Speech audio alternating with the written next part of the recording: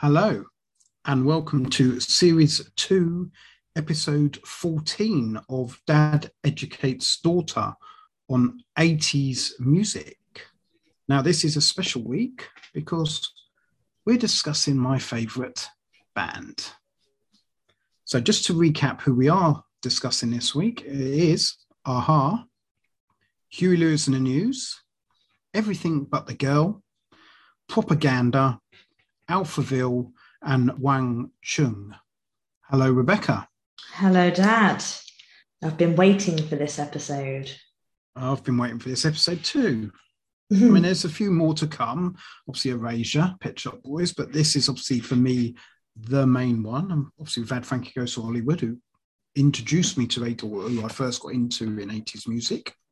But this is the group that I've, followed, watched numerous times live, including just before lockdown. In fact, they're still on tour now. It's been delayed and delayed. So I'm guessing you've had an amazing week listening to these. We'll find out. We shall. Okay. So I suppose the first question before we move on is, how many number ones have you listened to? So it was hard because there was such a volume of music that you sent me from a-ha. But I do know that some of the a-ha songs are out the 80s because when I heard them, I'm like, I recognise quite a few because you listen to them anyway. So I've always heard a-ha.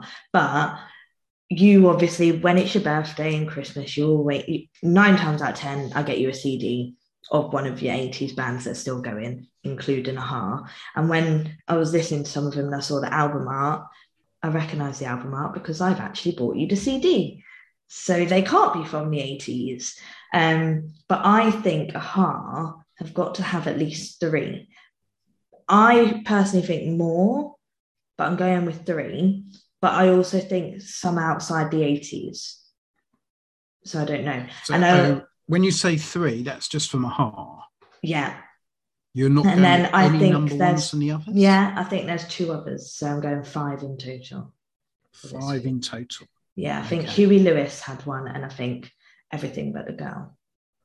Okay. You listen to one number one. Shut up. I know. It's a travesty, isn't it? That's mad. One number one. Oh my God. Yeah, I know. I totally agree. What How? were the 80s fans? Because these aren't established groups. But it's a-ha. Yeah, I know. Not everyone has my taste. Okay. You're gobsmacked. I can tell by your face. I know others can't see your face, but you are gobsmacked that I'm saying there's only one number one. And I'm not even saying it's from a-ha. So it's not from a-ha? I'm not saying. Because I just straight up said it's from a-ha. No. I was going to be like, it's going to be the one that featured in a film, but that film's in the 90s. So no, it's not going to be that one. Unless it's from outside. What's that? What featured in the film? What song was it? It's the one that featured in Back to the Future by Huey Lewis. Huey Lewis. That's the one. Yeah. Oh, that's an 80s. Yeah, but the film one in the 80s. Of course it was. Was Back to the Future in the 80s? Yeah, big film of the 80s. I thought it was a big I know it's a big film. I thought it was in the 90s. Well, maybe the I don't know when Back to the Future 2 was. I certainly don't know when Back to the Future 3 was. But definitely Back to the Future, the original one, that's 80s. Oh, okay. Power Love. All right, maybe that one. Then. There you go. All right. It's going to be that one then. Look. Okay. Well, we will find out who the number one is from in a minute. Let's talk music. And we're going to start with a-ha. Uh-huh.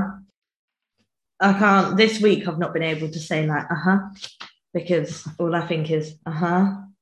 Not been able to write it. Nothing. Go on then. I'll let you tell me how good they are. Just gush away. I know a little bit about them. No, I don't really. I just know that they're a trio. Although I was shocked because in a video that I watched. It was a live video. And there's There a was drummer. more. There was like 5 on the stage. Yeah, I mean, So when they're live, they do have. I mean, there's a drummer. There's a guitarist or bass player, whatever you want to say.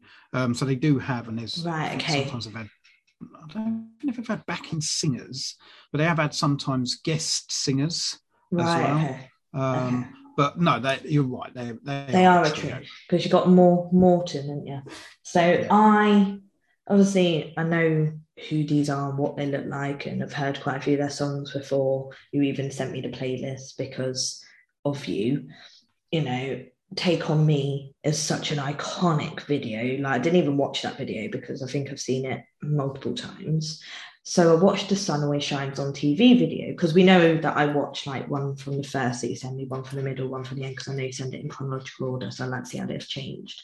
So instead of watching Take On Me, I watched the Sun Always Shines on TV. And it's like, it's the Sun Always Shines on TV like a sequel in a sense. It is meant to be, yes. Right, because I got well confused. I was like, oh, they like their little comic drawing, and then it said the end. I was like, I've not even listened to the song yet. What do you mean the end? And then it went into the actual song, and I was like, and I realized that it was the same woman in it as well, and I was like, this has got to be a sequel. They age well as well. Not gonna lie, they're quite good looking, and they're, you know, the song that they're synth pop and pop. They're just pop, aren't they? They get you moving. They're sing along. These are like actual songs. Like, you know, like, I don't know, I can't explain it when I say actual songs because the actual songs are just like songs. But I mean like songs that, I don't know, that could kind of be on like the karaoke where like you would sing to it. I would hate to hear you say that. I don't mean.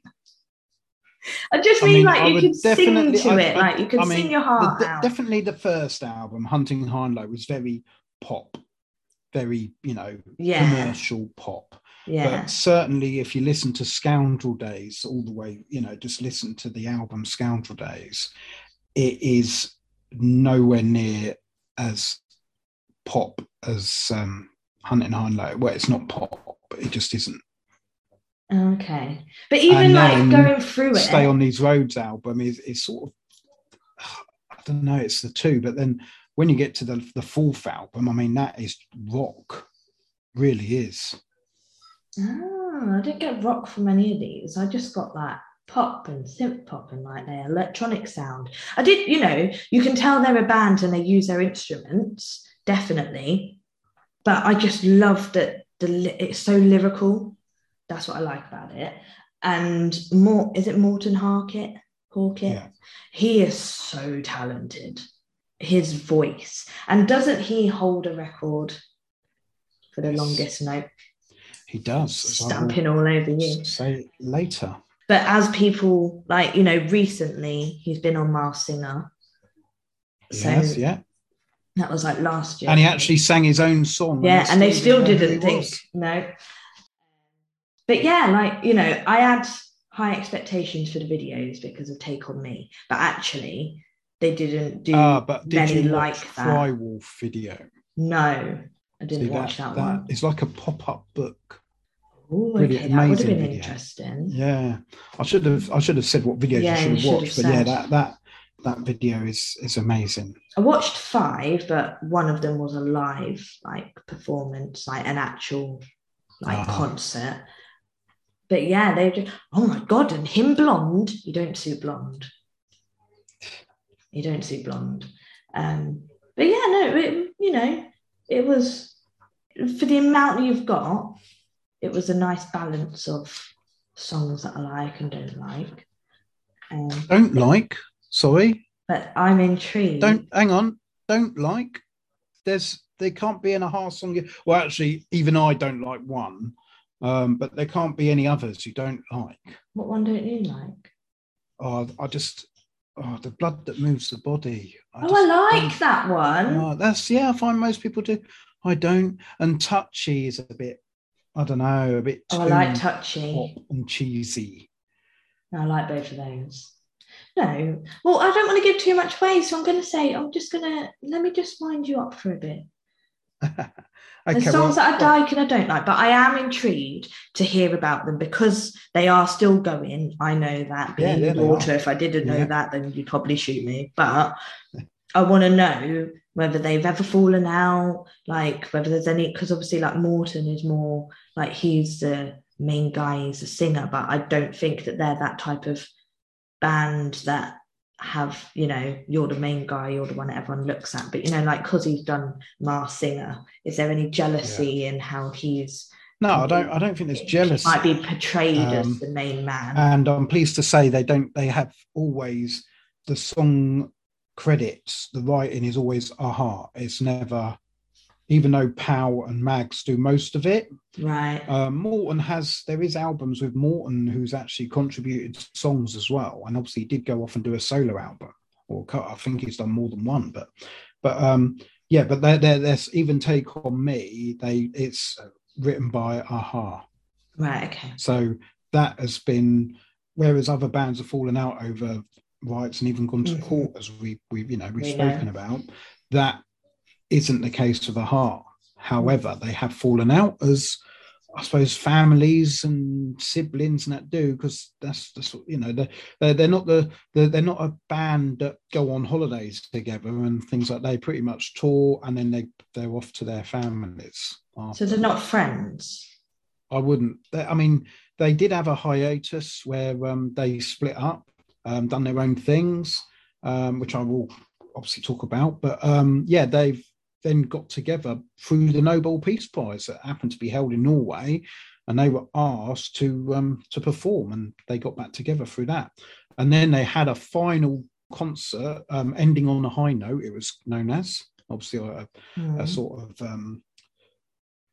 wink at obviously the high note of Morton. Yeah. But then after that they come back and made another album, and as I say, they're now touring again, following another album, or not so much of new material. That it was a couple of new songs, but it was an unplugged album, so it's just acoustic. Okay. And they've done a tour of that, and then now they're touring because of was it 25 years, 30 years of Hunting High and Low. They're touring the whole, they're literally doing a Hunting High and Low tour where they're replaying the whole album, which is the last time I saw them. But as I say, they're still in that tour as we Right. speak. Well, it makes me sad that they're not friends. I mean, I wouldn't say they're not friends, but they don't even, there was a time when they didn't even record. I still think that maybe that is. They don't record at the same time. Why? Because that's the way they are. But do they not like each other? As I say, I don't think it's not like, but they just have. I think it's more a case if they were all together, they would probably fall out. So they've just decided that we'd, do it this way. I think Mags is the glue. I think it's Pow and Morton that are the two that probably don't see eye to eye as much, because I think Pow wanted to go to the more rocky, not rock, but that sort of side. So, I mean, they are, or definitely Pow and Mags, who started the band, were inspired by the Doors. And I think he wanted to go that way, whereas obviously Morton prefers, because of his voice, obviously the more softer, not so much pop. They wouldn't say they are pop, but more that, pop rock, I suppose, is a better way of putting it. Obviously, they started off as synth pop and went more a bit, as I say, pop rock. Okay, so Aha are, as I've already said, Morton Harkett on vocals, Mags Furaloom on keyboards, and Pau Wakata Savoy on guitar. It was originally Pau Wakata, and then when he got married to Lauren Savoy, it's now Wakata Savoy. Oh, he took her name. Well, as he kept his and hers, and he's the guitarist. Oh, yeah. They were formed in 1982 in Oslo, Norway. Oh, I knew. That's what I was meant to say. I was well proud because this is the one week where I know at least where one person is from, and I didn't say they are Norwegian. I know where they're from. No, I didn't do that. So yeah, formed in 1982 in Oslo, and they are a new wave synth pop rock alternative rock band. Okay. And that's, I think the alternative rock, as I keep saying, is from the East of the Sun, West of the Moon album, Yeah. more so, and so the part of a degree the Memorial Beach album, which were the two albums before they split up and had their hiatus. Okay. So the name actually comes from a song that Morton saw in Powell's songbook. The song never was obviously discarded, long way, before they started to choose what songs were what. That got discarded, but then the name obviously stayed, and a-ha is who they are, which is always good, because when you go out to get their CDs and that in the record shops, they're in alphabetical order. They're A with a hyphen, so they come before anyone else. You're glad about that, aren't you? Well, I'm just saying, So originally, Mags and Powell were in a band called Bridges, and as I say, they were influenced by the Doors, and that was the sort of the road that Bridges were going. However, they wanted to come to London to find a career in music, so they were really wanted to go for it. And as I say, in Norway, it wasn't a bedrock of musicians. In fact, the when I was growing up, the joke was in the Eurovision, it was always Norway, nil point, because they never scored any points. It just wasn't seen as a music place. Okay. And so you've got these two budding musicians want to make it in music, and they're in probably the worst country to want to do it. So they wanted to move to London to experience what was happening in London at the time. With the new romantic scene and everything like that, which obviously they'd seen. But the rest of the band didn't want to really go that way. Right. So they parted. And then luckily they come across Morton, who had seen them, and he was in another band and obviously wasn't enjoying it.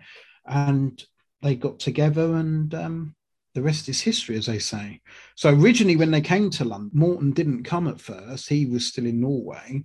So they come over, and they found a studio and what have you, and then Morton come over and joined them. Okay. Kind of by luck, in a sense, that they got Morton. And then so while in London, they met John Ratcliffe, who had a studio, and he introduced them to Terry Slater, and both of those people would end up becoming a-ha's managers through their made-up company, or they started a company there and then called TJ Management. So, and they managed a-ha from the very beginning. And do they still manage them now? No. But back then, that's what you obviously needed. So while at Bridges, Mags and Powell had a song called Miss Erie. Right.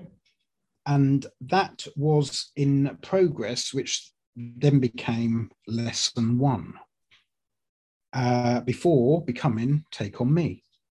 Oh, do you know, the way you were pausing, I was like, I wanted to know what you're going on about. Now I've got the single Miss Erie, and it's you can hear the similarities. Oh yeah, you can see.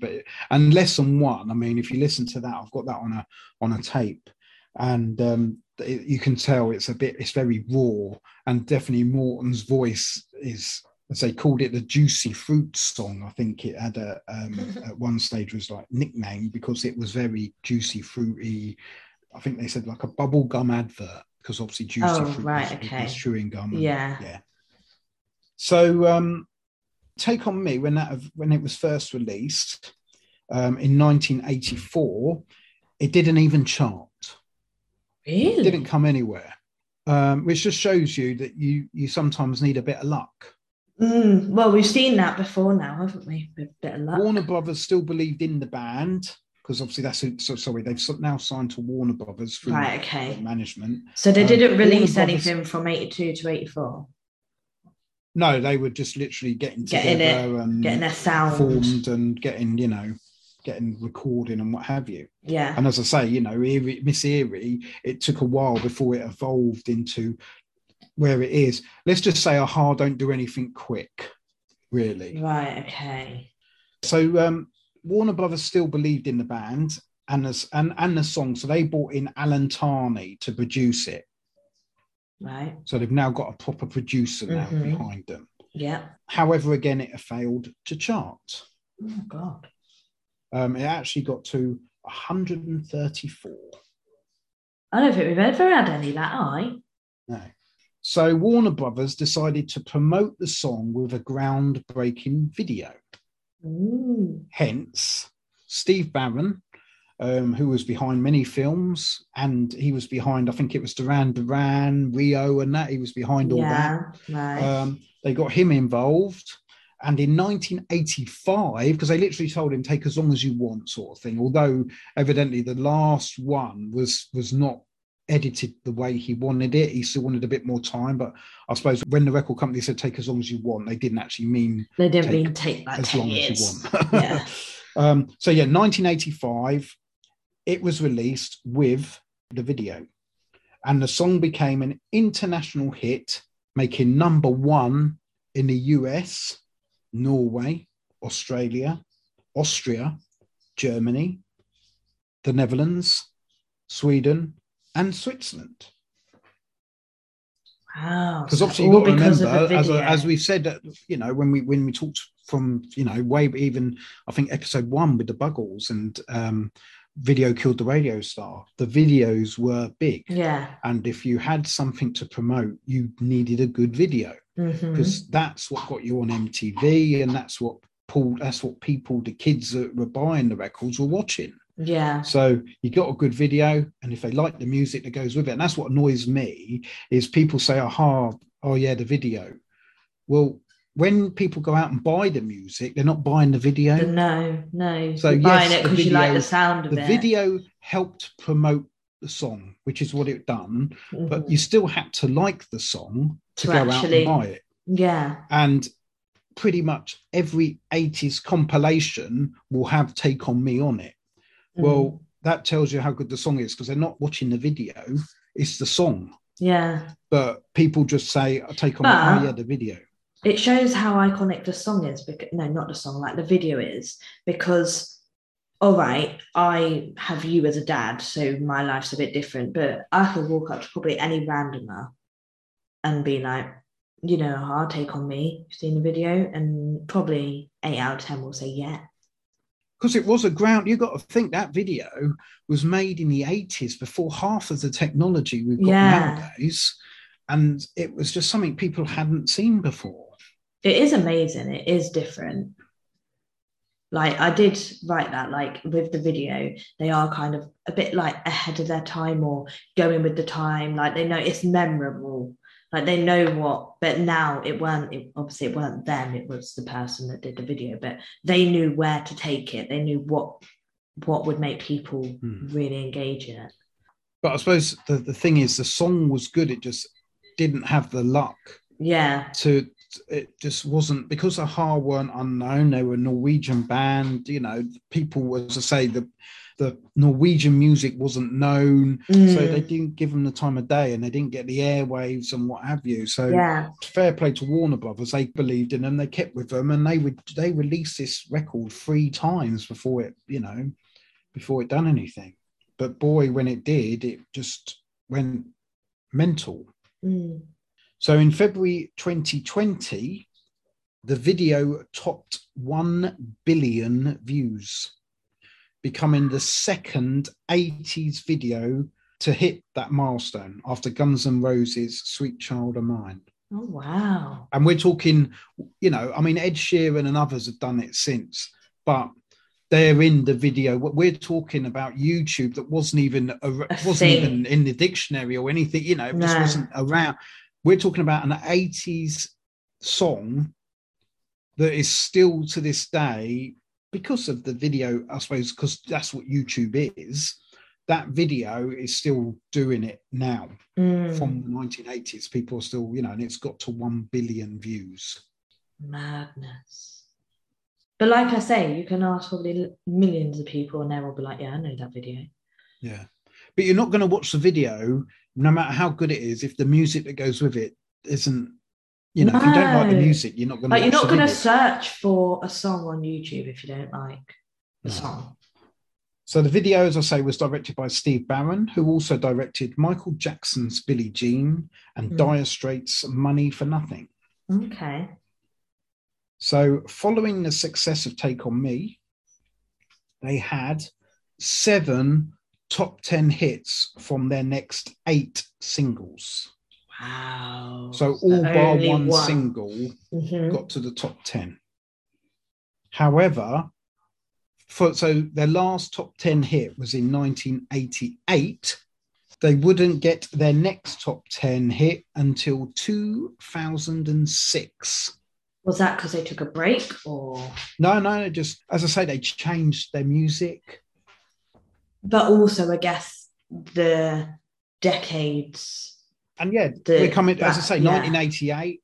Suddenly we're coming into the 90s. People's tastes have changed. They're not a hip-hop, house music, break dance music. No. That sort of early 90s, Manchester, the Happy Mondays, the Stone Roses, all that was around, obviously, that come into it. They weren't that. They were still there, the same as, other groups from the 80s. But they would have just had their fans. But they didn't get the hits. Yeah. However, amazingly, they did still get a top 10 hit in 2006. So what does that tell you? You can look at it as, wow, they were an 80s band, and yet in 2006 they got a top 10 hit. And I wonder if you know what that is. Looking now, I don't remember, because for me, listening to music was very different to you. Now, I don't remember what got me. I mean, Girls Aloud probably got me into music, but I don't remember the charts back then, like who was in the charts. I just remember You Like Who You Like. But we had a lot of video, like, so you only had MTV, whereas when I was growing up, there was about 10 different channels on Sky with music videos, so you just flick through them. Then it was a choice of which one do you watch. Yeah, I mean, I remember VH1 coming out, but we had MTV and VH1. And when you've got a brother like Scott, have you ever sat in a car with Scott? He doesn't listen to a song from beginning to the end, even now. So I think, and he was older. He was the one calling the shots. So I don't think I was a lot older when I started finding my sound. But so I don't remember any. It's not like you would have been like, oh my God, aha, they're in the charts. Guys, listen. Like, nothing sticks out to me. Because I remember you watching, I can remember children's TV on a Saturday. I don't know what it was, like Alive and Kicking that in my day, but obviously it wouldn't have been that. It might have been SMTV or something like that, but they had a vote. They had these, I don't know, 4 records of that day, or that week, and they'd play them and you'd vote. And the winner would stay on. And then the next week, you'd have another 3. And I do remember, aha, this song was probably 3 weeks running, was their song of the week. Parents were voting, not children. Yeah. But then let's not forget, I remember, Dad, turn this up. I wasn't really listening, taking you to school. Turned it up and I thought, A1. Listen to Aha. And then then they sang and I went, this isn't Aha. A1. But it was Take On Me by A1. I remember that. I think Zoe liked that one over Aha. So she won't admit that now, but Zoe preferred that one over Aha. So you lot enjoyed it. You just didn't realise you were listening to what your dad liked. Because it wasn't by Aha, it was by A1. We were just boycotting Aha.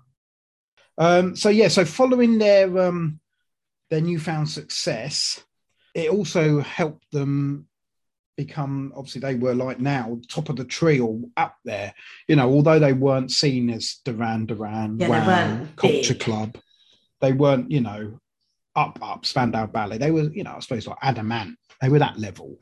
Right. But it still got them the James Bond gig, which was big in those days.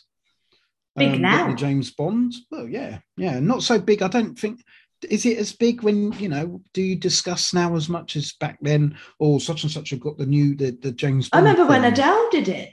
We were like, so Adele's got it. So obviously,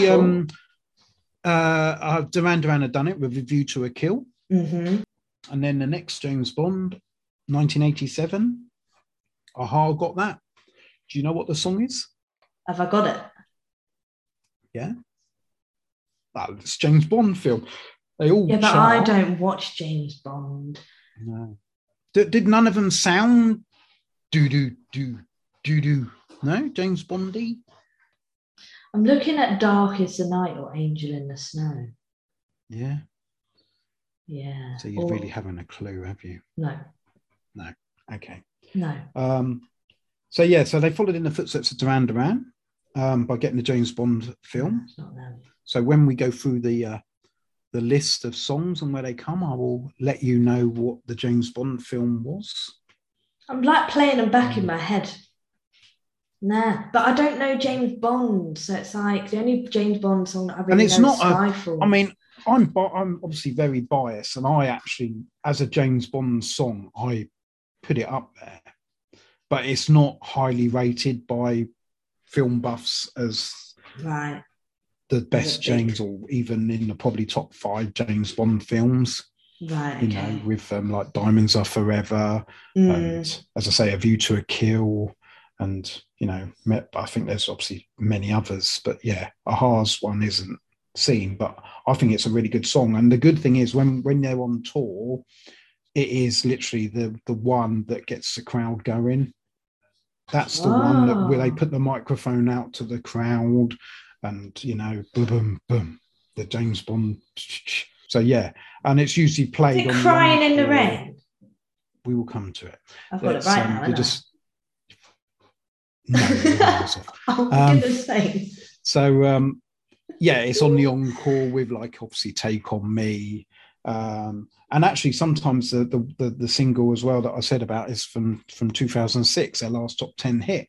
That's usually in that little section as well. So yeah, it's a good fans song that I suppose I like it because of hearing it live and the interaction that it has with the fans.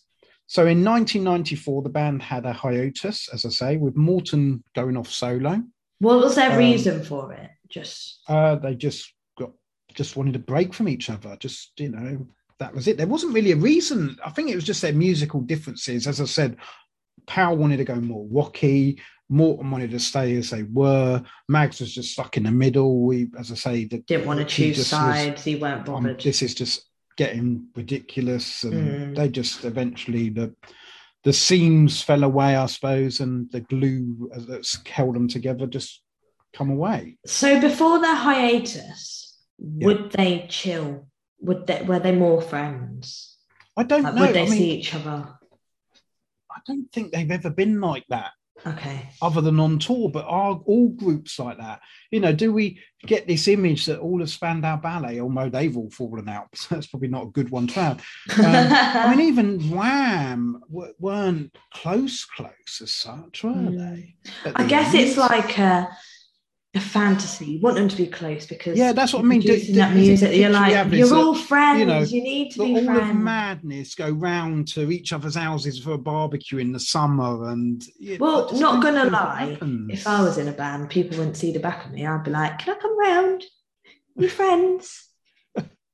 But no, I do get it. I just feel I don't know. I want to hug them and make them all sit and play a game together. So while on hiatus, Morton went solo. Powell formed Savoy with his wife.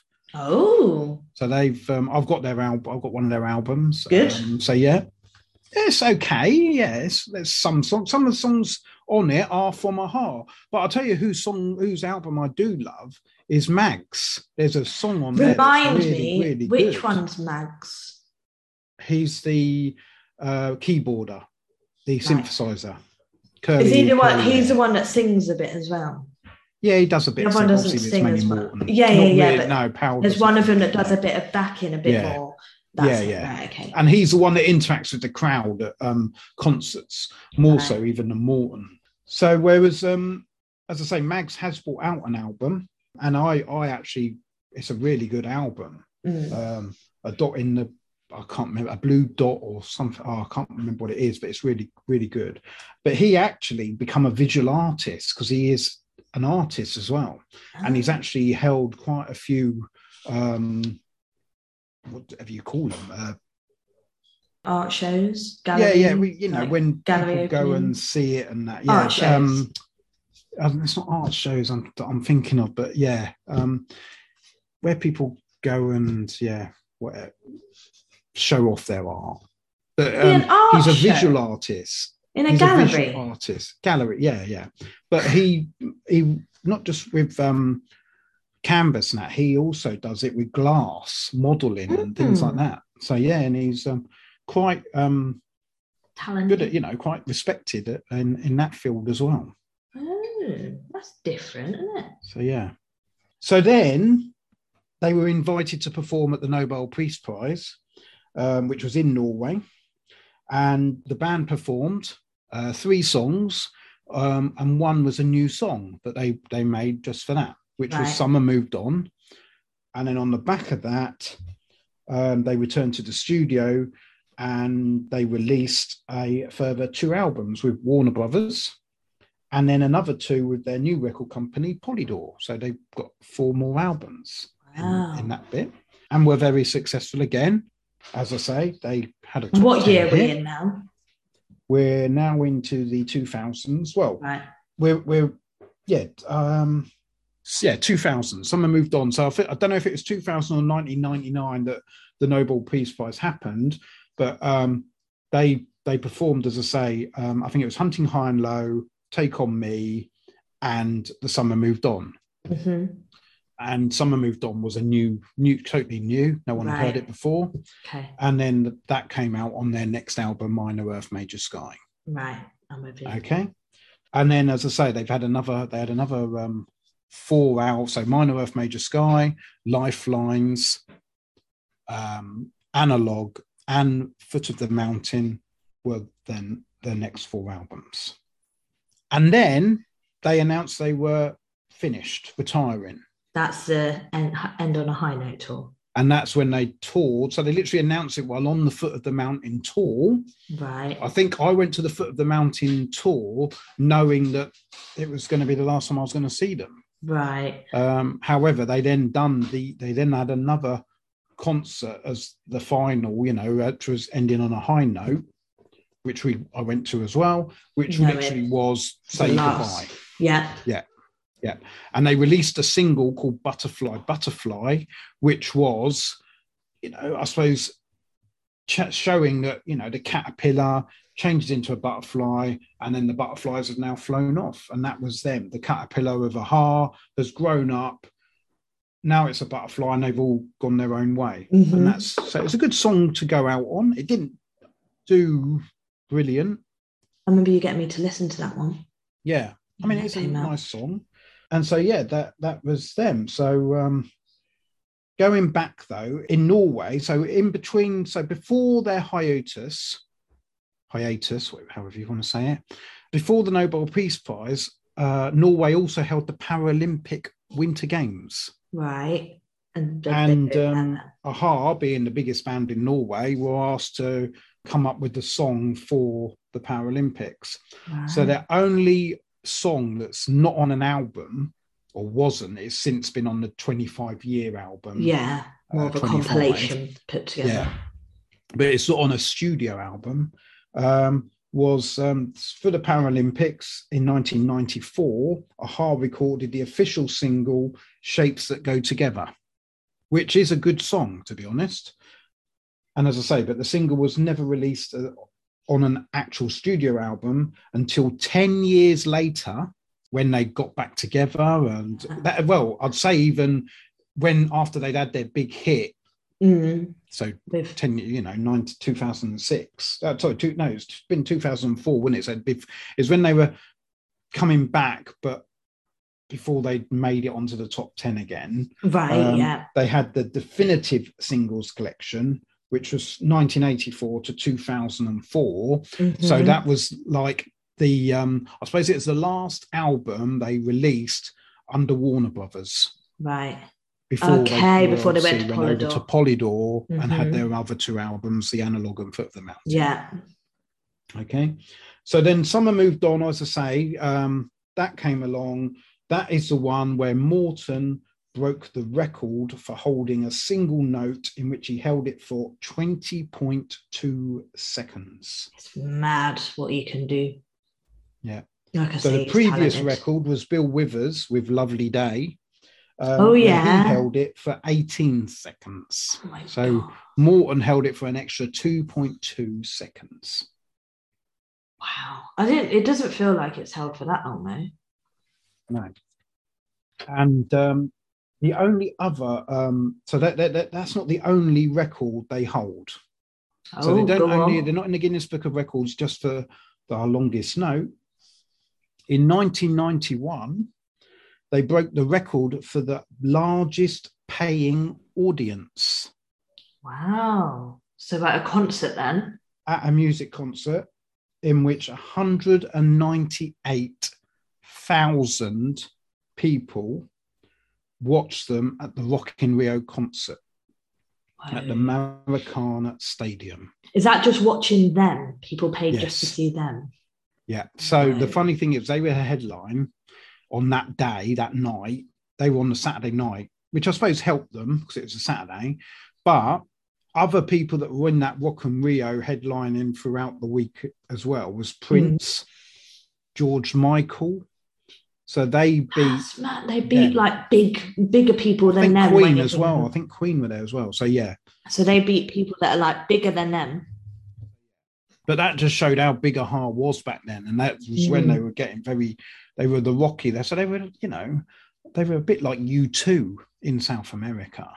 And then when Rock in Rio celebrated its 30-year history, they had a poll to say who people wanted to appear. And the poll made it clear that a-ha's appearance in 1991 was the highlight of its 30-year history. Oh, because people voted them. Yeah. So they went and Did they do it again? Yeah, they did. Yes. That's cool. I suppose that shows how they are seen internationally, but also in South America, Brazil particularly. And that is when a-ha do concerts, because obviously it costs a lot of money as well when they do your touring. They mainly do Europe because they are big in Germany. They actually appeared in Live 8. They were in Germany. Okay. But they are big in Germany and across Europe and obviously in the UK. But they're just as big in Japan. They're just as big in South America. It's just they don't get to those countries as much. And when they announce tours, when you see on Twitter and that, you'll often see, the Japanese fans and the Brazilian fans saying, please come to us. Oh, yeah. And I think Canada's another one because they don't often go there. And it's unfortunate because I think it's that leg of the tour that they still haven't done yet. Oh. From the Hunting High and Low that they're doing at the moment. They are a lot bigger than when you think the 30-year history, we're looking at what? 20... It was recent. It was very recent. So even still now they're seen because that was what 1991, 2021. I think it was just before lockdown that Rock in Rio happened. Mad. In 1986, a-ha won Best Group in the Smash Hits Poll Winners Party. Okay. In 1986, they won 8 MTV Awards, including Best New Artist, Best Concept Video for Take On Me, and Best Cinematography for The Sun Always Shines on TV. In 2006, they won the Q Inspirational Award. So it's when they were seen as a band that have been noticed as inspiring other bands. Right. Okay. Of which I will go through. So several bands that have mentioned a-ha as being an inspiration include Chris Martin, Coldplay. Yeah. Adam Clayton, U2. Okay. Tom Chaplin, Keane, and Pitbull. Oh, Pitbull. Yeah.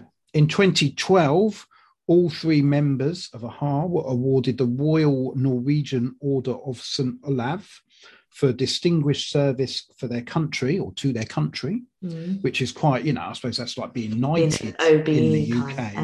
No, I think it's higher than that. I think I might be wrong. Like becoming like it's like the highest that they can. Yeah. Right. I think it's like the highest award in Norway.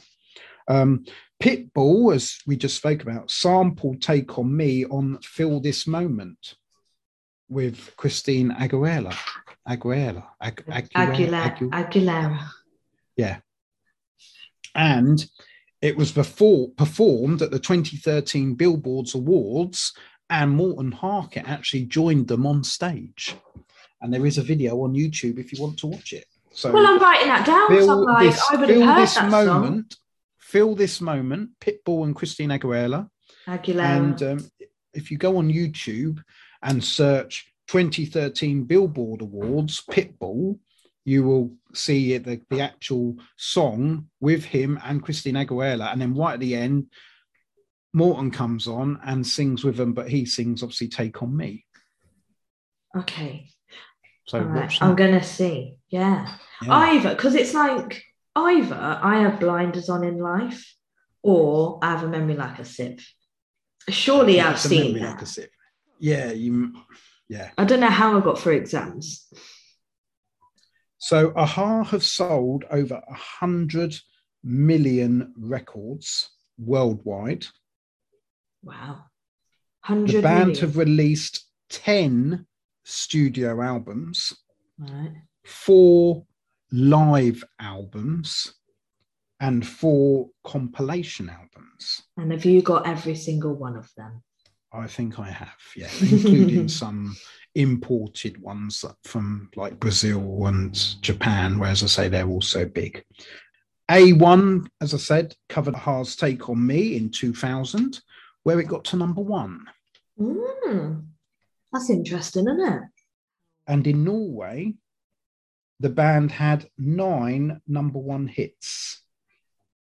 Okay. They've got to be the number 1 here because it's got to be Take On Me. So, as I did briefly mention earlier, the Paralympic single, Shapes That Go Together, is not on a studio album. It's on the definitive collection album. Yeah. The only other single not to appear on a studio album is Butterfly, Butterfly, because it was released with the mind that they weren't bringing out an album. That was their last single. Yeah. And it was obviously just to promote the upcoming tour. Yeah. However, it did appear on the 25 compilation album celebrating 25 years, of which Shapes That Go Together also appears. So it's always on. Okay. Yeah. There is a film out in autumn. Been waiting for you to mention this. Yeah, so I get updates about it quite often. Or Freddie Mercury, like Elton John, I think Tina Turner, ABBA. Why do I have it in my head that it's more of a documentary film? It's a docu-film. Yeah, but it's still a film. But I thought it was like them, like with them being interviewed, not like a Rocket Man or Bohemian Rhapsody film. I didn't know it was like that, like a remake of their life. I mean, it's not going to be a biopic, as they're known as, on their life. That's them, like an autobiography of their life. It's not going to be like that, but it's a film about them. Right, okay. But what I'm saying is there's a few music films out at the moment. You've got the ABBA, you've got Tina Turner, and as I say, you've got Freddie Mercury or Queen and Elton John. Yeah. So a-ha are the next ones. So just so you all know, it's out in the autumn. Is that in the UK? a-ha, the film. Yeah, it's going to be in the UK as well. They've just actually released that it's going to be. I don't know if it's going to be in every cinema, whether there's, or it just goes straight to DVD or whatever. I don't know. But there is going to be an a-ha film, which I'm pleased to say. And not only that, but to go alongside it, there is going to be a new CD called Look North. Is that new music? I think there is a couple of new musics on there. Yeah, I would have thought so, because when they done the Unplugged, MTV Unplugged one, they had some new music on that one as well. Home, which is a good song, because they went home and recorded. That's where they recorded it. It was on a little island, like the Isle of Wight to us, in Norway. And they done it there with a few guest artists. One of them was, can't think of his name now, from the Echo and the Bunnymen. He went and sang with them. And I actually saw him on tour because he sang Scoundrel Days and then they sang his song. My mind's gone, something about the moon or whatever. I can't remember what it's called now, the Echo and the Bunnymen song. But they sang that. So he sang their song. Each other's songs. They then sang his song. Right. Okay. I'm sure there will be a new single coming out to go with it. Okay. Keep your eyes peeled. 9 top 10 singles, 8 of them in the 80s. They have had 4 top 5 albums, and the first 3 albums, Hunting High and Low, Scoundrel Days, and Stay on These Roads, were all number 2. They unfortunately never got a number 1 selling album. They were always beaten by a better album that happened to be around at the time. Right. So here's the albums that were number 1 when those other albums. So Hunting High and Low was number 2 to Brothers in Arms by Dire Straits, which is a good album. Right, okay. Scoundrel Days was number 2 to Graceland by Paul Simon, which is another great album. That is. And then Stay on These Roads was number 2 to Tango in the Night by Fleetwood Mac. Okay. So they're the albums that just knocked them off that kept them off the top. Kept off that top spot. Yeah. Now, I have got some breaking news before I read out the songs, but Take On Me was number 2, not number 1, kept off of the top spot by Power of Love. Which one? Wow. By Huey Lewis. Could be Huey Lewis. It could be or it could have been Frankie Goes to Hollywood, but it wasn't. It was Jennifer Rush. Jennifer Rush kept to Haas, Take On Me off number 1 when she was number 1 for, I think, 3 or 4 weeks. So before we go into the songs, that's your breaker. Take On Me, although it was number 1 in America, so many countries and so many other countries, didn't make it never here. Number 1 over here. However, it did get to number 1 in 2000 with A1, with not even a great cover in my mind. It's not as good. The voice of the lead singer of A1 is never going to be as good as Morton. Is it? No, not as talented. So, but yeah, it just shows how good the song is because they never had the video. Yeah. And I still remember, as I said earlier, you and your brother on the way to school, Dad, turn this up. This is a great song. I hadn't even really been listening. And I went out and I thought, straight away, this is Take On Me. And I thought, what have they done to this song? So there we go. It's a great song. Forget the video, because yes, the video is great as well, but the song has stood the test of time. And even now will still be played at 80s music up and down the country. Not just 80s. I think Take On Me gets played quite a lot in many places. Well, because it stood the test of time. I think I went out. Oh, was it Take On Me that got played? I went out in Manchester, and I don't think I ever sent you this, and I'm glad I didn't, but I videoed myself, but I was a bit drunk, and I swear it was Take On Me playing, because I was like, I need to send Dad this, because drunk Becca thinks it's great that I'm listening to 80s, and Dad would want to really hear it while I'm in a club. And yeah, you didn't ever get it. I can't remember. I think I deleted the video the next day, but I'm pretty sure it was Take On Me. And also it's Take On Me that they released as the acoustic version when they'd done the Unplugged. Oh, okay. And that's what Morton then sang on The Masked Singer. The acoustic. I was going to say, because it weren't the same, was it? But no. That's why. But it's still, it just shows you how good the song is and how versatile it is. Yeah, definitely. So we better move on. So I shall go through the songs of Take On Me, of Take On Me, of A Heart. And you will listen, we will find out now which was the James Bond theme tune. Yep. And which was the number 10 hit all those years later in 2006. Yeah. So from the Hunting High and Low album, we had in 1985 on its third release, Take On Me, number 2, yeah, as I say, to Jennifer Rush's Power of Love. In 1985, The Sun Always Shines on TV. I'm pleased to say they got a number one hit with The Sun Always Shines right, on when TV. you said that it won't Take On Me, I was going to be like, it's going to be Sun Always Shines on TV. Yeah. There's really good harmonies in that one. Also from that album was Train of Thought. 1986, that was released. That got to number 8. This is an example of one that I'm not like that Really? fussed about. Yeah. It's less singing. Really, like, even the verse, I even know it now. Words go up, words come down, forwards, backwards, twisted round. That is just... Yeah, but it's not, I don't know. I think it's not his iconic voice singing. Like, it's more talking. Yeah. It's just, there was something. I'm not saying I don't like it. It's just, for me, I'm not as fussed about it. Okay. 1986, from the album Hunting High and Low, is the self-titled Hunting High and Low. Mm-hmm. Got to number 5. Okay. And that's the one that Coldplay play when they're on tour. Oh, especially in Norway. They do a cover of it. Yeah. I don't know if it's just when they're in Norway, but... They do.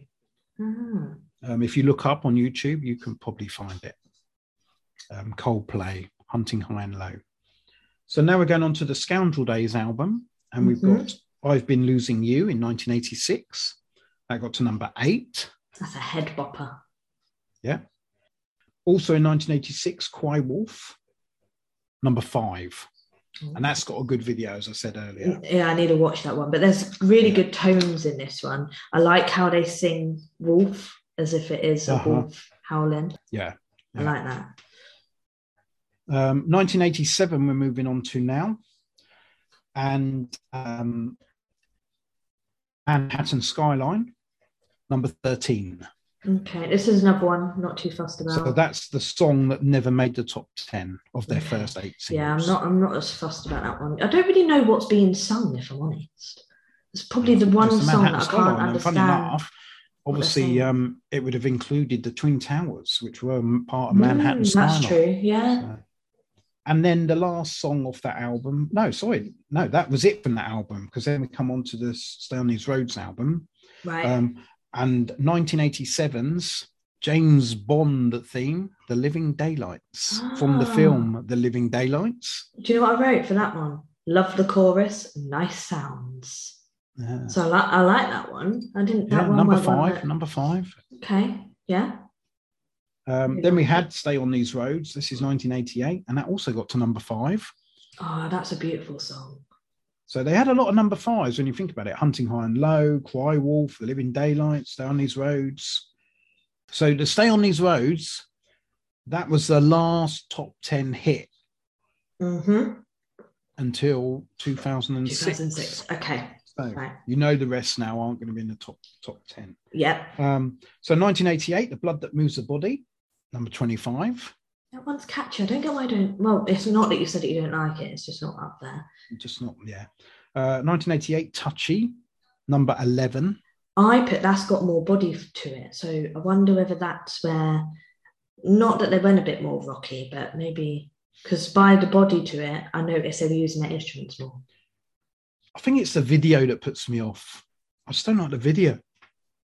Synchronized swimmers. I don't get it. And there's you going with Take On Me. It's got nothing to do with the video. The video does not mean anything because it's a good song on its own. But, so if it's the video that's putting you off Touchy, just don't watch the video. Yeah, I've watched. I did watch the video, didn't I? That's the thing. I mean, but the song just, I don't know. It's just too cheesy for me. Oh, I love a cheesy song though. And then 1988, You Are the One, number 13. This one got me from the first beat. The first beat, I was like, yeah, I'm listening. It's like a love songy thing. Like they sing about things, like their songs are kind of deeper meanings to the sound. Yeah. But yeah, that one really, I like that one. So now we change, as I say, if you see the front cover of East of the Sun, West of the Moon, they are long hair, tied back, and they long hair. Yeah, Morton had long. Yeah, he had hair.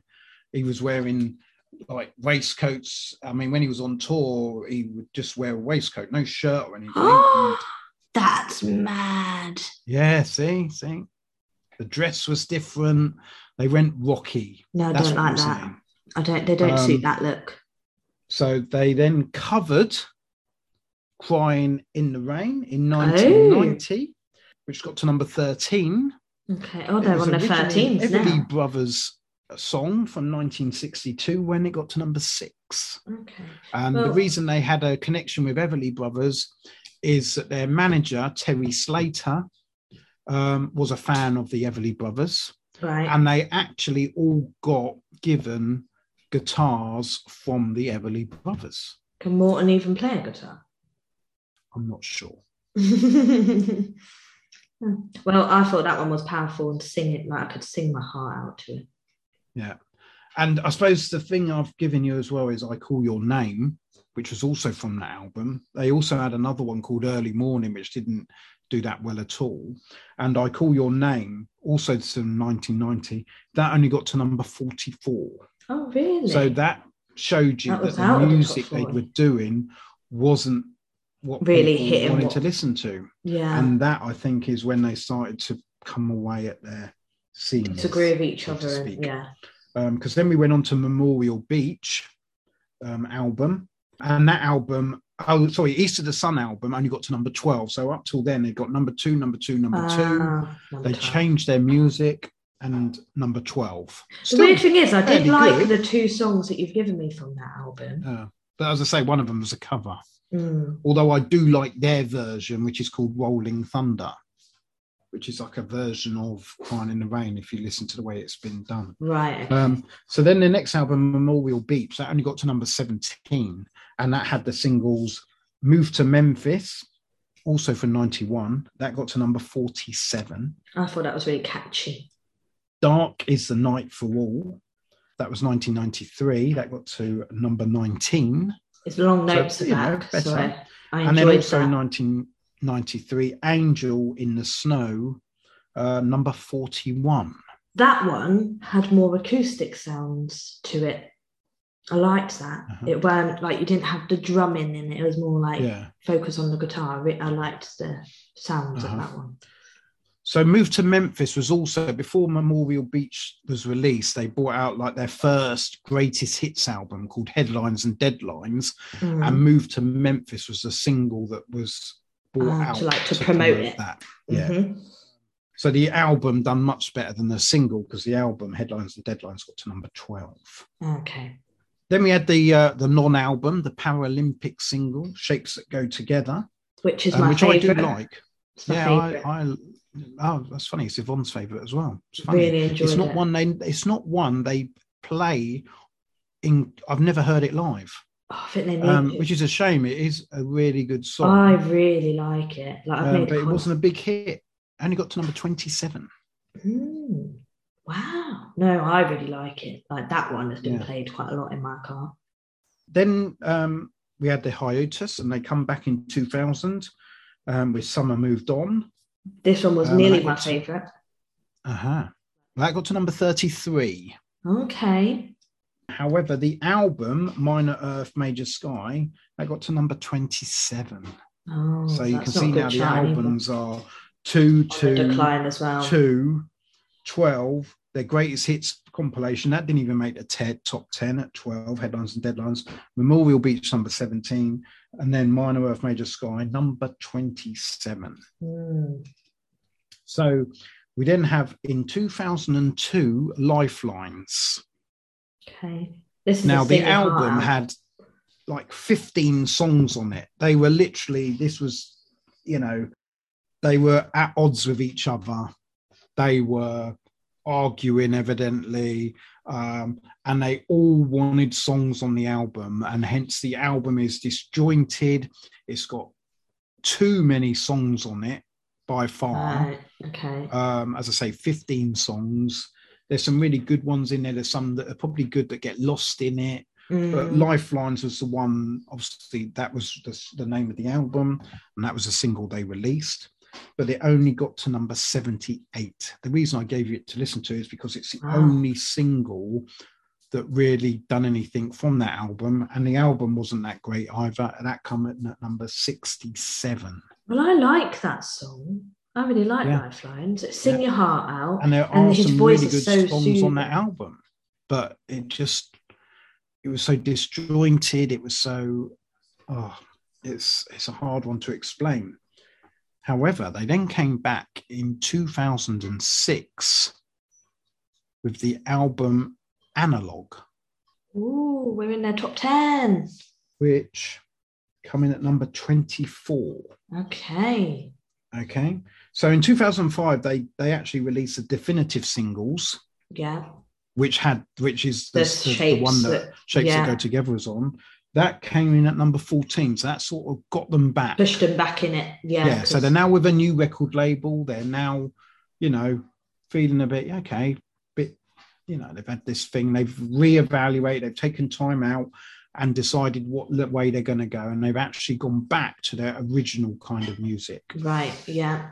And out comes Analog, the album, and it got to number 24, which is their best album, for a good, since not, East of the Sun, West of the Moon in 1990. Mm-hmm. And the two singles come off of that album, Analog, All I Want, and Cozy Prisons. And Analog, All I Want, charted at number 10. Okay, I knew that one. Sounds less 80s. I really like that one. That could have been that was the one that I watched him do live. Now, the B side of it is the original version. Right. Which is totally different. And it had a different title. I can't remember what it is now. My Sinota. No, I can't remember what it is. But it's the original version of Analog. Right. But they then got with the top. He was massive. He was to do with, I think, Ace of Base and all that. He's Swedish. Top producer. He got Analog, and he was the one who put in the All I Want Is as the call. He got that bit in, and then the single just took off. He just completely changed the way that single was going. Now, as much as I do like the minute, I honestly can't remember whatever the B-side's called. Yeah, and it is nice, but it was never a commercial hit. Right, it was an Aha album song, fans kind of thing. Yeah, but he took it, changed the chorus, and suddenly you had a top 10 hit. And Aha were back in. There was the amount of press they got. 80s band Aha, Take On Me, back in the top 10. You can imagine. We're talking 2006, the new millennium. This band that probably a lot of people thought had gone. Never, because of the albums hadn't done that well, probably didn't realise they were still going. Yeah. And it sort of rejuvenated them. Not for long, though, because Cozy Prisons was also off that album in 2006, only got to number 39. Oh, okay. I don't get what that one's about. That's another one. So, yeah. Not a fan of that one. So then we had a complete change around. We had the lead single off the next album called Foot of the Mountain, 2009. It only charted at number 66. Really? I really like that one. It's got a nice upbeat feel to it. But again, I know that one. On the Mags album I've got, there's a song called Longest Day or Longest Night. I can't remember what it. Yeah, Longest Night, I think it is. That is Foot of the Mountain before it became Foot of the Mountain. Right. Okay. So you can hear you can hear it pretty much. And Powell got hold of it and put in, I suppose, a bit. He done what Max, I can't think of his name, Swedish guy, done to Analog. Right. He done to The Longest Night. Right. Yeah. I'm with you. And made it to Foot of the Mountain. Yeah. Now, yes, the single didn't do that well at number 66. However, it is a good song, and it is one they do sometimes play at concerts, unlike Shapes That Go Together. But the big thing is that the album Foot of the Mountain, which a lot of people say is the closest thing to their very first album, Hunting High and Low, the album got to number 5. Oh, wow. In the album charts. So we're talking, they've gone Impressive. from Lifelines, that was number 67, and they're washed up. That's the end of them. And suddenly now, after Analog, which had scored a top 10 hit, but the album didn't do as well at number 24, suddenly a song that the single didn't chart, wasn't top 40, but the album, number 5. Ah. But then came the news that they were breaking up. Mm-hmm. Butterfly Butterfly was their single. That didn't even get in the top one. I think it got like 98, I think it was. Didn't, and that was them gone. Only for them to come back in 2015. So they split up in 2010. 5 years later, so after the back. whole hoo-ha of Butterfly, we're done. Yeah. They come back. Yeah, they've done the ending on a high note tour. Mm-hmm. Bye-bye, said their goodbyes. That's it. They've gone. They then reformed for a second time. Although the first time they didn't actually split up. I wouldn't have said they need money. Take On Me probably sees them okay. Yeah. They then came back with the album Casting Still. Following the number 25, so they had the 25-year album. Yeah, that obviously propelled them anyway, and then they brought out Casting Still. That got to number 8, the album. Oh, so that did well too. Yeah, but the ending on the high note, the final concert, which was one of their live albums, that charted at number 43. So they went out on a whimper, but came back on a massive high. Oh, okay. With Casting Still. So number 8. However, the 2 singles from it didn't even chart, which was Casting Still and Under the Makeup. Right, well, I've got Swinger Things too. So Swinger Things, I gave you to listen to. That was an album track. Right, an album filler. And that, from Scoundrel Days, their second album. Okay, right. And it's my favourite song. And they do actually sing it at a few concerts, even though it's never released. I don't think much of it. Okay. I like it. It's just not up there with some of the others. Yeah. Casting Still I like. And Under the Makeup I like. But Swinger Things, there's better ones. Yeah. So that's the end of today's episode. We haven't got time to go through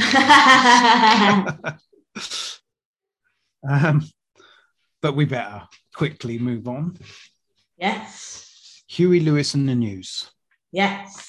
So I knew a few, and Connor was one that as soon as I said him, I swear you and Connor just can keep everything in your head. Whereas like you've got sponges for a brain. I don't. Goes in and out again, like I've never been told anything, apart from really random facts. But yeah, Connor knew straight away. He was like, oh yeah, they did The Power of Love in Back to the Future. And I was like, oh, okay. But yeah, they're like, I don't know, they're like a gentleman's band. They're very suave, They've got nice voice. And that, yeah, I went for pop. They just seem like they're always having fun. Like even watching the videos, I really like If This Is It video. Like it starts with putting batteries in I'm guessing it's a synthesizer. They switch it to radio, whether that's an actual thing or they've just made this up to do with the video. Switch it to radio and it's the radio going, it's like, and here is Huey Lewis and the News with If This Is It. And it was, I don't know, it's just a really good video. Yeah. So Huey Lewis and the News are Huey Lewis on vocals. Yeah. And he also plays harmonica. Chris Hayes on lead guitar. Johnny Collar on guitar and saxophone. Sean Hopper on keyboards. Manio Cipollina on bass, and Bill Gibson on drums. They were formed in 1979 in San Francisco, America. Yeah. And they are a pop rock band. I am not hearing rock this week, but all right. Maybe I'm accustomed to rock now. So Huey Lewis played harmonica on Thin Lizzy's Baby Drives Me Crazy, in which the lead singer, Phil Lynott, who we have obviously spoken about, he introduced Lewis by name. So he actually introduces him onto the stage. And this was before, obviously, Huey Lewis was, where they are now, or where they're known. And you can hear it on their Live and Dangerous album on that track. Oh, wow. That's cool, isn't it? Yeah, yeah. So Huey Lewis and Sean Hopper, they played in a jazz funk band called Clover before they formed Huey Lewis and the American Express. Oh, so they've had a name change. So they left Clover and joined up with Gibson, Collar, and Cipollina, who they all joined from Van Morrison's backing group. And they formed Huey Lewis and the American Express. Right. So, however, when they got a record deal with Chrysalis Records, the record label, didn't like the name What of Huey Lewis and American Express because they feared trademark infringement charges from the credit card company. yeah, because that's an actual thing, isn't it? So hence they changed their name to Huey Lewis and the News. Fair enough. So they've only changed it because of something. And then Hayes joined the band at around that same time. Right. As obviously the lead guitarist. Mm-hmm. So in 1980, their first album, the self-titled Huey Lewis and the News, went unnoticed. Oh. However, their second studio album in 1982, which they self-produced, called Picture This, went gold, with the lead single, Do You Believe in Love, reaching number 7 in the US Billboard chart. Oh, wow. However, the single was written by former Clover producer Mutt Lange. Okay, so they kind of like kept in contact with. So it was a bit like what I said about Miss Eerie from Bridges, evolved into something Take On Me. Yeah. This song was obviously a song that was never released by Clover, but Huey Lewis kept hold of it or liked it, and then obviously, but the Clover person who obviously did write it, he would have got the rights, because it was his. He wrote it. Yeah, it was his. Mm-hmm. However, so the album actually stayed in the 200 Billboard album chart for 35 weeks. Oh wow, that's a long time, isn't it? Went gold. Yeah. However, the other released singles from the album, Hope You Love Me Like You Say You Do and Working for a Living, they did not enjoy as much success as the main song, which, as I say, was from Clover. Mm-hmm.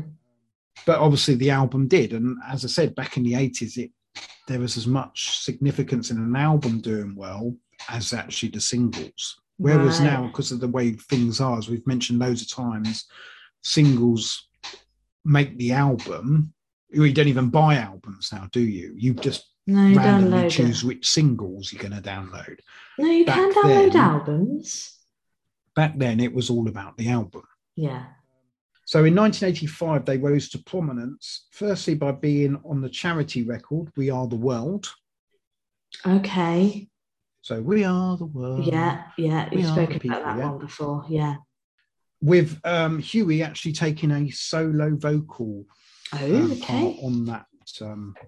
So he got a big part in it. Then they were due to appear at Philadelphia as part of Live Aid. However, they pulled out weeks before, as they were concerned the money raised wasn't getting to the Ethiopian famine victims. Oh. So, yeah. Now, there's nothing to say whether that's true. Whether that's true, what proof they had, or what made them think that. But that's the reason they pulled out. They felt that the money raised from We Are the World charity single, wasn't getting to the famine victims. Okay. So the We Are the World was the equivalent of Do They Know It's Christmas in America. Then their song Power of Love was used in the smash hit film Back to the Future, with Huey even appearing in the film. Mm-hmm. And the Power of Love was nominated for the Academy Award in that year. Okay. Didn't win it, but it was obviously nominated. Just nominated, but that's a good thing in itself. That's still a big thing, to be nominated for an Oscar. Yeah. Their third album, Sports, however, on the back of the success they're now getting, and obviously that album would have had the Power of Love on it. That went to number 1 in the US, as did their fourth studio album, Four.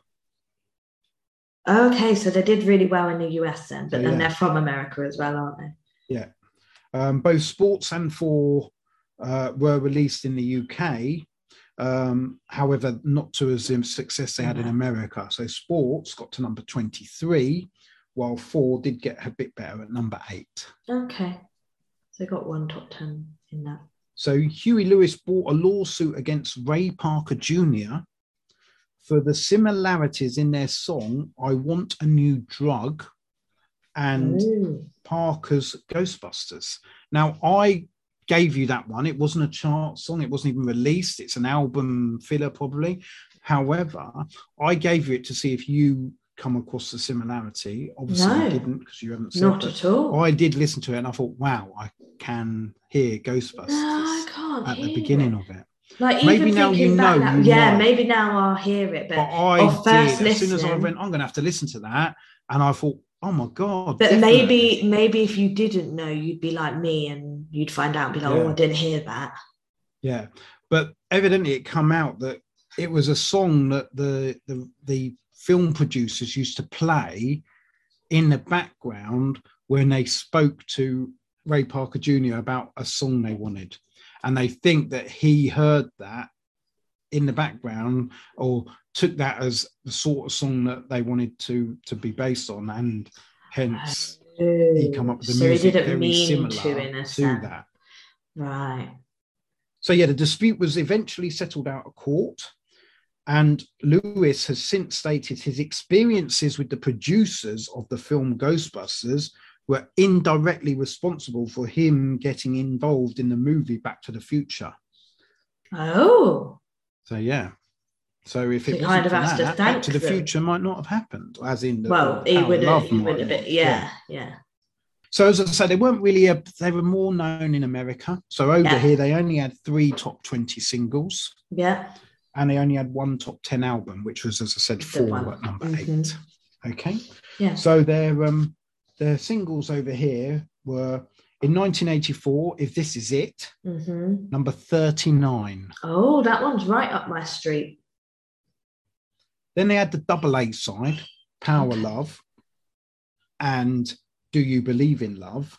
I suppose they changed it because the Power Love suddenly was on this movie and suddenly it was a big song. So whether the plan was that they were only going to release Do You Believe in Love, I don't know. And Power Love was probably the B side. And then suddenly Power Love has, been metaphorically gone boom because of the way the film went. But that got to number 9. Okay, well, Power of Love, like, I recognised it and it was feel good. Yeah.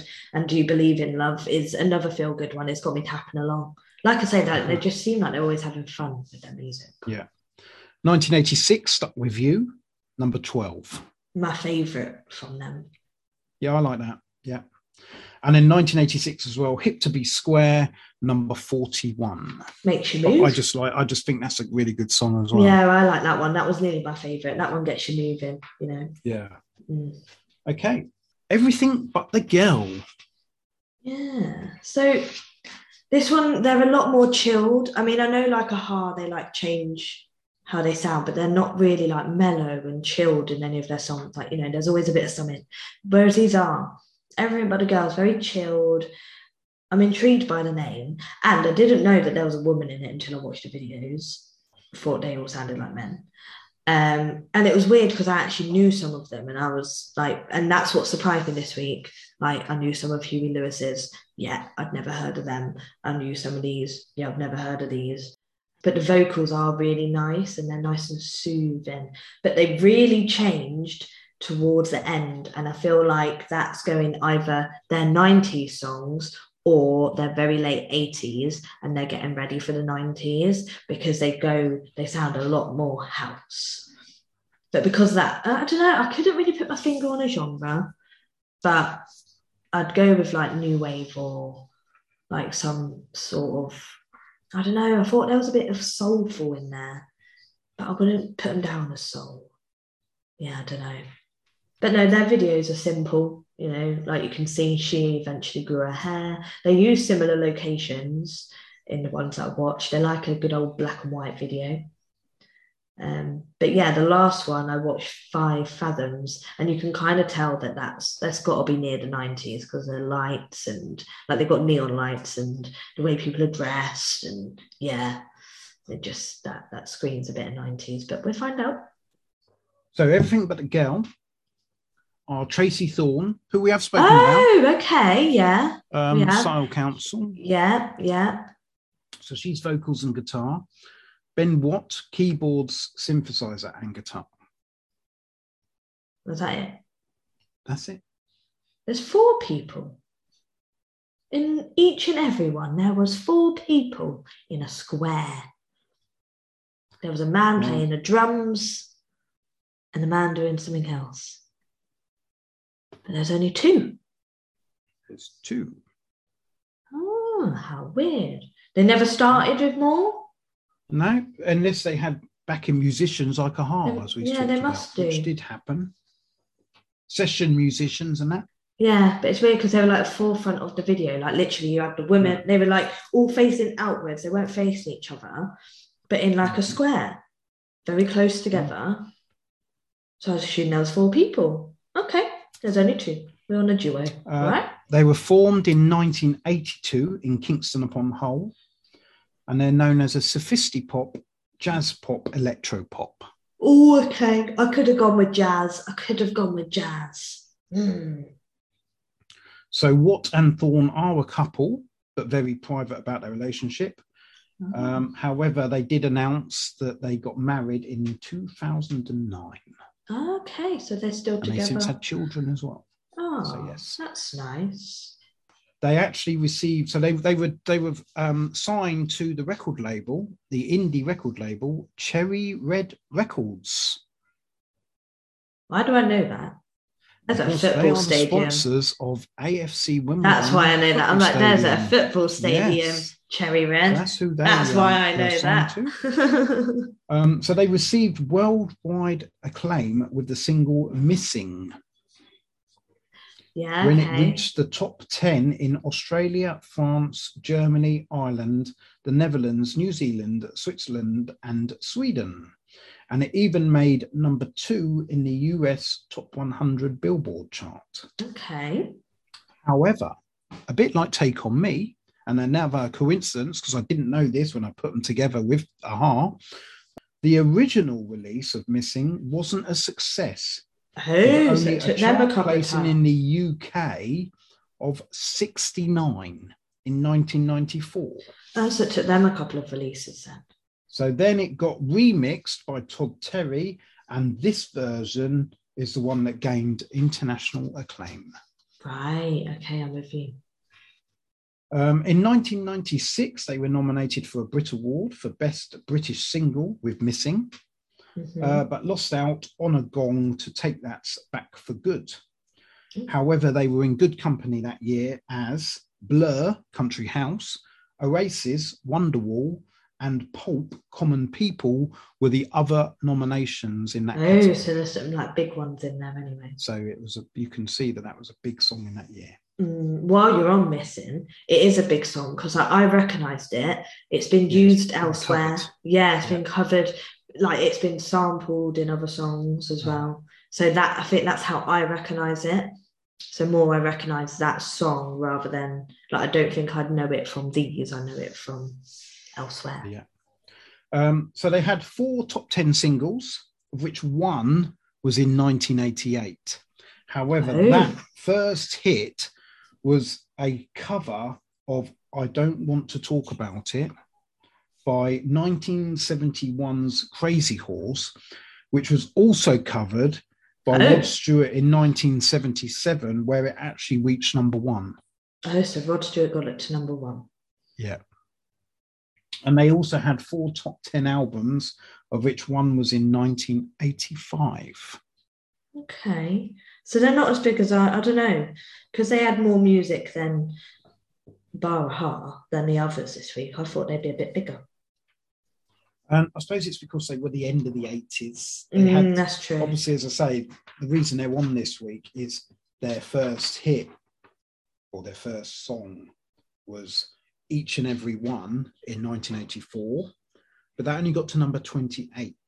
Okay, that just sounds like bar music. It sounds like it should be put on in the background in a bar.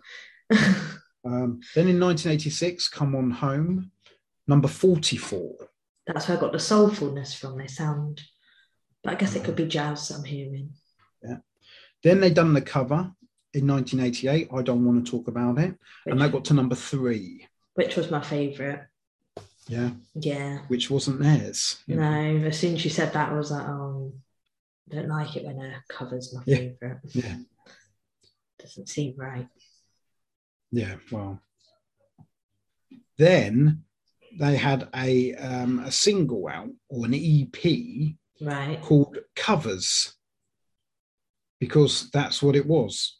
It was just covers of other people's songs, including Time After Time by Cyndi Lauper. Yeah, I know that one.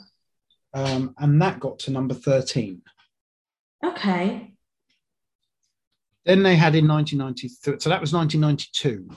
Then in 1993, The Only Living Boy in New York, another EP, that got to number 42. Oh, I like that one. But there's me always wanting a bit of country. That one sounds sounds country, but it also sounds familiar. I feel like I know it. I've heard it somewhere. 1994, Missing, number 69. Okay, well, I recognise that. Then it was re-released in 95 after having work done on it and got to number 3. Oh, and that propelled them. Right, okay. So they weren't really known before that. No. Even though they're an 80s group, they didn't really find fame, or not fame as such, but success until the 1990s. Although they did have that number 3, but with a cover.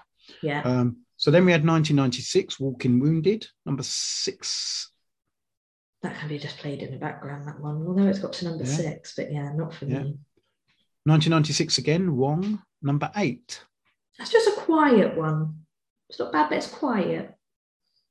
1996, still single, number 20. A mellow one. Not bad. Still in 1996, and it's Driving, and that got to number 36. Right, I like this one. And weirdly, it's chill, but I feel like, and I know the name's Driving, but I feel like I could play it while, like, on a road trip. I feel like it's got that good feel to it, even though it's like mellow, so it's not that upbeat and gets you going. Yeah. It's just got a good feel to it. Sure. 1997, Before Today, number 25. I don't like the backing music in that one. The song's good, but the actual music, a bit annoying. But this is where we start going a bit housey. So 1998, so we're coming to the end of the 90s. The Future of the Future, Stay Gold, number 31. Yeah, this one and the last one are like club music. I feel like they would have been played in the clubs. Which I suppose would have been what that... Yeah, I think that's what they were going... Yeah. And in 1999, 5 Fathoms, number 27. Okay, that was my least favourite, 5 Fathoms. So that was Everything But the Girl. So now on to Propaganda. I mean, there's not much to say about these. Only got 3, but they're a bit odd. If I'm honest, this would be like my odd group. But it's because, like, no 2 songs. I know I've only been given 3, but not one of them sound the same. And in Dr. Mabuse, in the video, I just feel like it sounds like it should be a cult song, you know, like a weird cult that someone might be in. And the video just speaks that to me as well, because they're dressed up with like these long cloaks, their hoods up, they're all walking together. And I'm like, they're going somewhere and they're taking whoever it was that was dressed normally into their cult. They're trying to get them in. But yeah, I don't really get what it's all about. And the same with Heaven Give Me Words. I don't get what the videos are like. The videos are just a bit random. They're like the black and white videos though. But yeah, I went with electric/pop. The genre. Okay. But yeah. Where do you say they're coming from? Where do you say they're from? Well, I don't know. Not quite sure. Okay. I wanted to go America, but I'm not sure at all. Okay. Propaganda are Ralph Dorper on keyboards. Right. Andreas Tane. I couldn't find out what instrument he does. Oh, okay. I think he's keyboards as well, to be honest. Susan Freitag on vocals. Claudia Brooken on vocals, although they were never in. I don't think they were in the group at the same time, or they sort of like overlapped. Yeah. And Michael Mertens, again, I couldn't find out, but the pictures I saw of him was with keyboards. So Okay. they were formed in 1982 in Dusseldorf, Germany. Oh, okay. And they are a new wave synth pop electronic group. Okay, so I was on it with the genre of these. So they were originally a trio of Dorpa, Tyne, and Freytag. And then after being acclaimed by John Peel, they added John Peel Mertens again. and Brooken and got a record contract with Trevor Horn's label ZTT Records. And One of them's a woman, right? There's two, Suzanne Freytag and Claudia Brooken. Right, okay. And they relocated to the UK. So actually both of the women were in at the same time. Their single, Dr. Mabuse, was used in the John Hughes film Some Kind of Wonderful. I've heard of that. Which was an 80s film. However, by 1984, tensions in the band saw Andreas Teen being asked to leave, while Trevor Horn was unavailable to produce their album as he was working with ZZT's most successful signing, Frankie Goes to Hollywood. So he went off and dealt with them. Right. And he left his engineer, sort of number 2, number 3, whatever you want to look at it as, Stephen Lipson, to produce the album and work on their second single, Duet. Right. So the record was later to become the World Rally Championships theme music in 2005. Oh, okay. So they did a bit of something then, didn't they? Yeah. Then in 1987, Brooken left, and by 1988, both Dorpa and Freytag left after failing to renegotiate a new deal with ZTT Records. Okay. After they'd gone, Mertens got a new lineup, but by 1990, they disbanded. Right, okay. Founder, or joint founder, Andreas Teen, died in 2013 from cancer.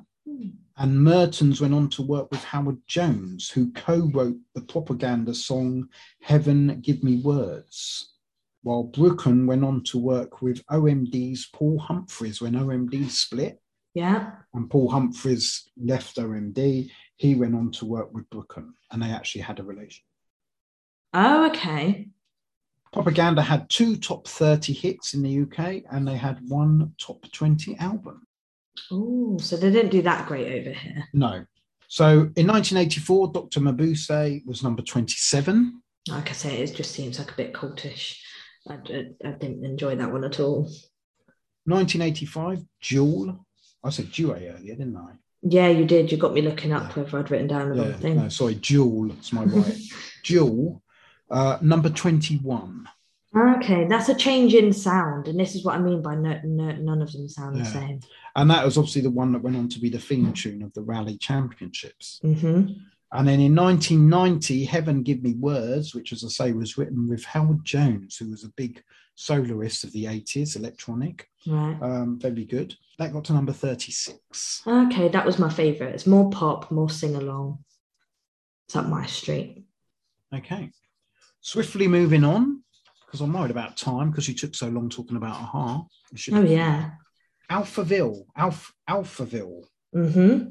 So again, only 3 for these. I went with synth pop or new wave. They've got a nice change in the pitch of their voices. So I like hearing that in the songs. And the songs, like, you know, they all have that similar feel. I recognise one of them. Forever Young's been covered or sampled. I don't think the whole song was covered, but I definitely know a sample one of it. And yeah, like the videos, they're very serious in their videos, quite emotionless. And weirdly, I think they're a trio and they've got 2 keyboards. And that's kind of all they've got. So Marion Gold, vocals, who is a man, by the way. Yeah. And I know he's a man from the videos. Bernard Lloyd, keyboards, and Ricky Ecklet, guitar. Oh, he was not playing a guitar in the video that I watched. So yeah, they were formed in 1982 in Munster, Germany. So another German. Oh, another German. And they are a synth pop new wave band, as you correctly said. Look at me go. So they were formed by Gold and Lloyd after being influenced by the UK music of the time, Tubeway Army, Gary Newman, and OMD. Oh, okay. So the influence of the synth pop music from over here went back to Germany. Yeah, because that's not even their German. With Kraftwerk. So they're not even influenced by their own. No.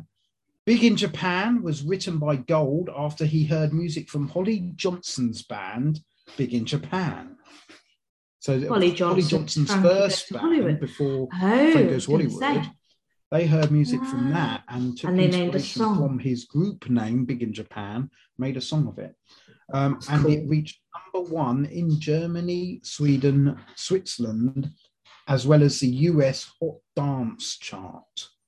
Okay, so that's done quite well for them. Their third single, Forever Young, became the band's second US Top 100 Billboard hit when it charted at number 93.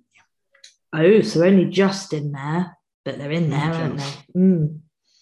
While in their home country, they had 3 top 5 hits, with their second single, Sounds Like a Melody, reaching number 3 in both Germany and Austria.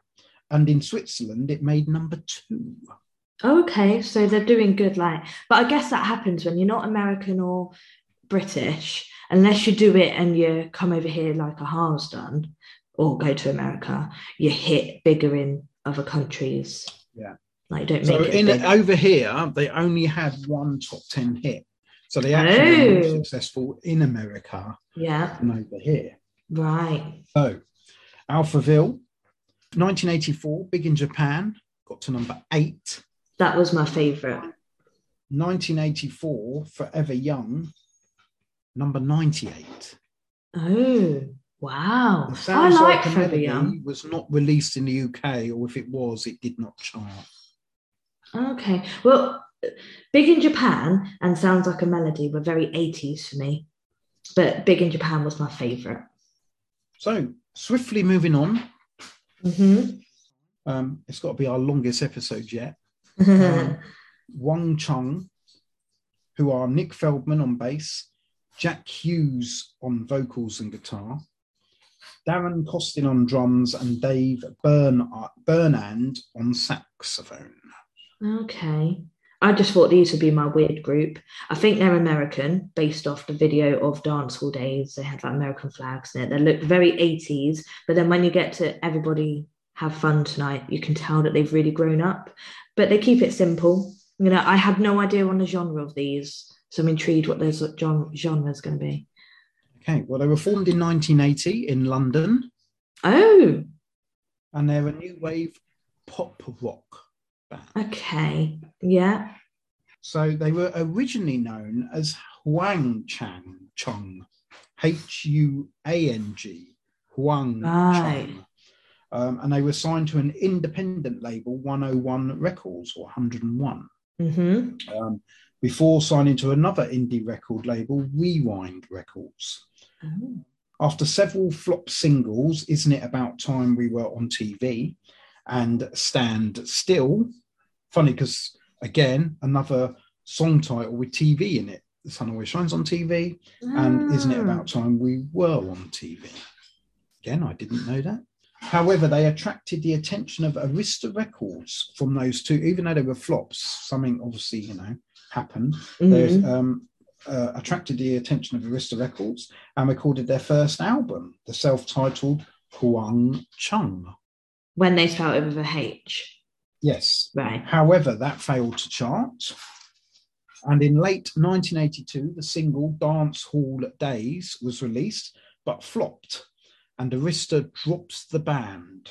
Oh. And they signed to Geffen Records. Oh, so they've really gone through it. Oh, this is where I'm getting the US. So they've done the opposite and gone over to the US. Yeah. At this time, sax player Burnand left, citing musical differences. Oh, so not just because they're flopping? No, probably, but no. It was Geffen Records who suggested the name change spelling from Huang to Wang, right, to make it easier for English speakers to pronounce.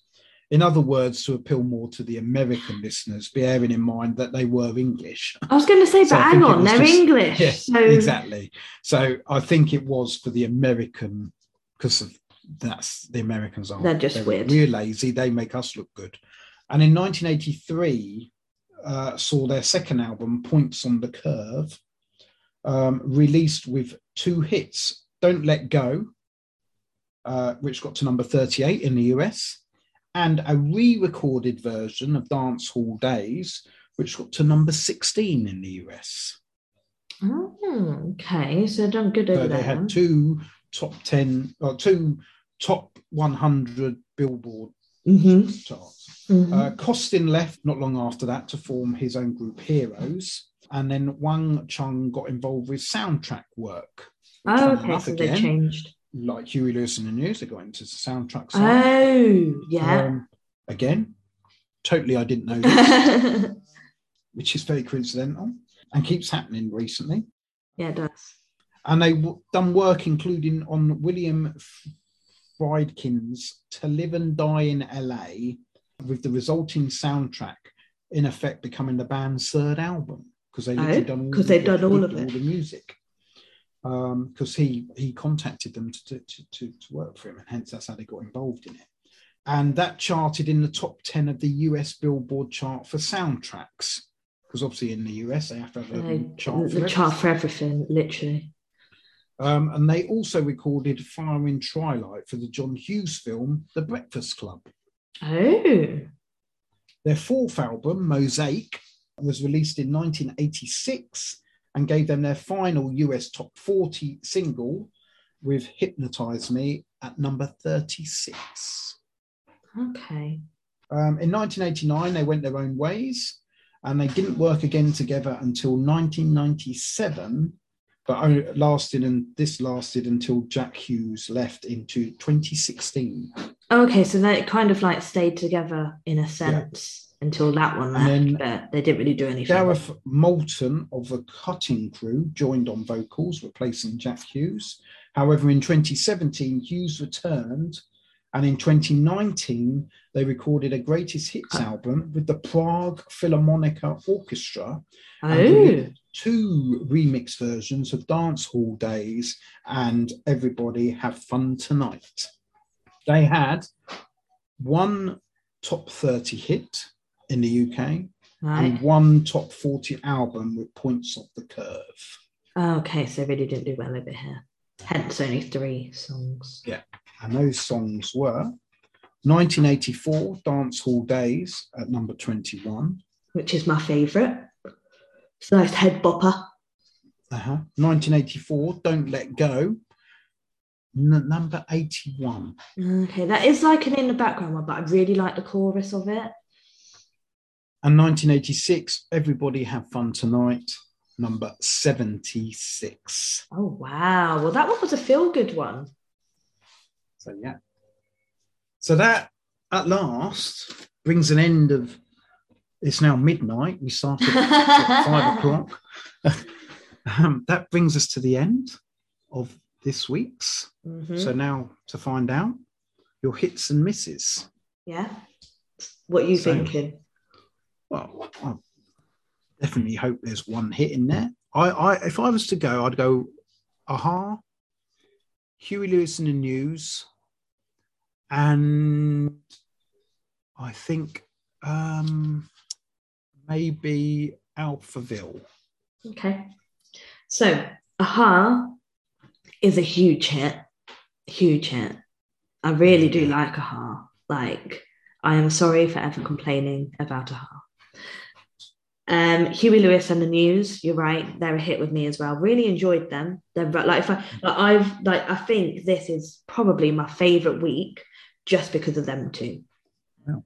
Everything But the Girl is a miss. Really not up my street. That could have been missed out. And they're not really 80s. I mean, they were from the 80s, but their songs are more 90s.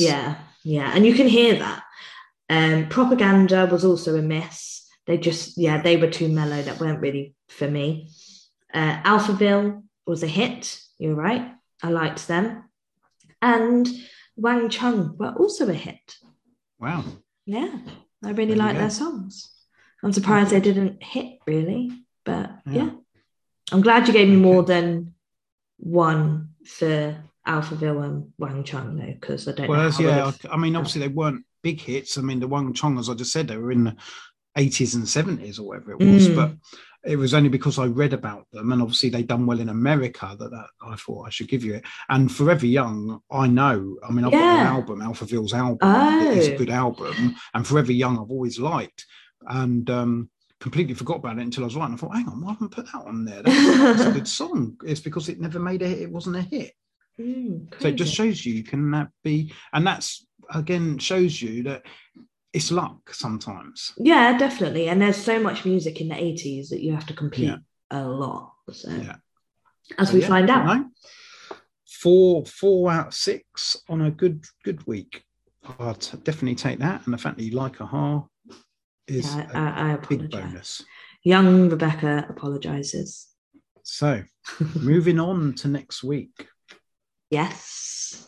Next week you have got Bronski Beat. You've mentioned them before. We have. King.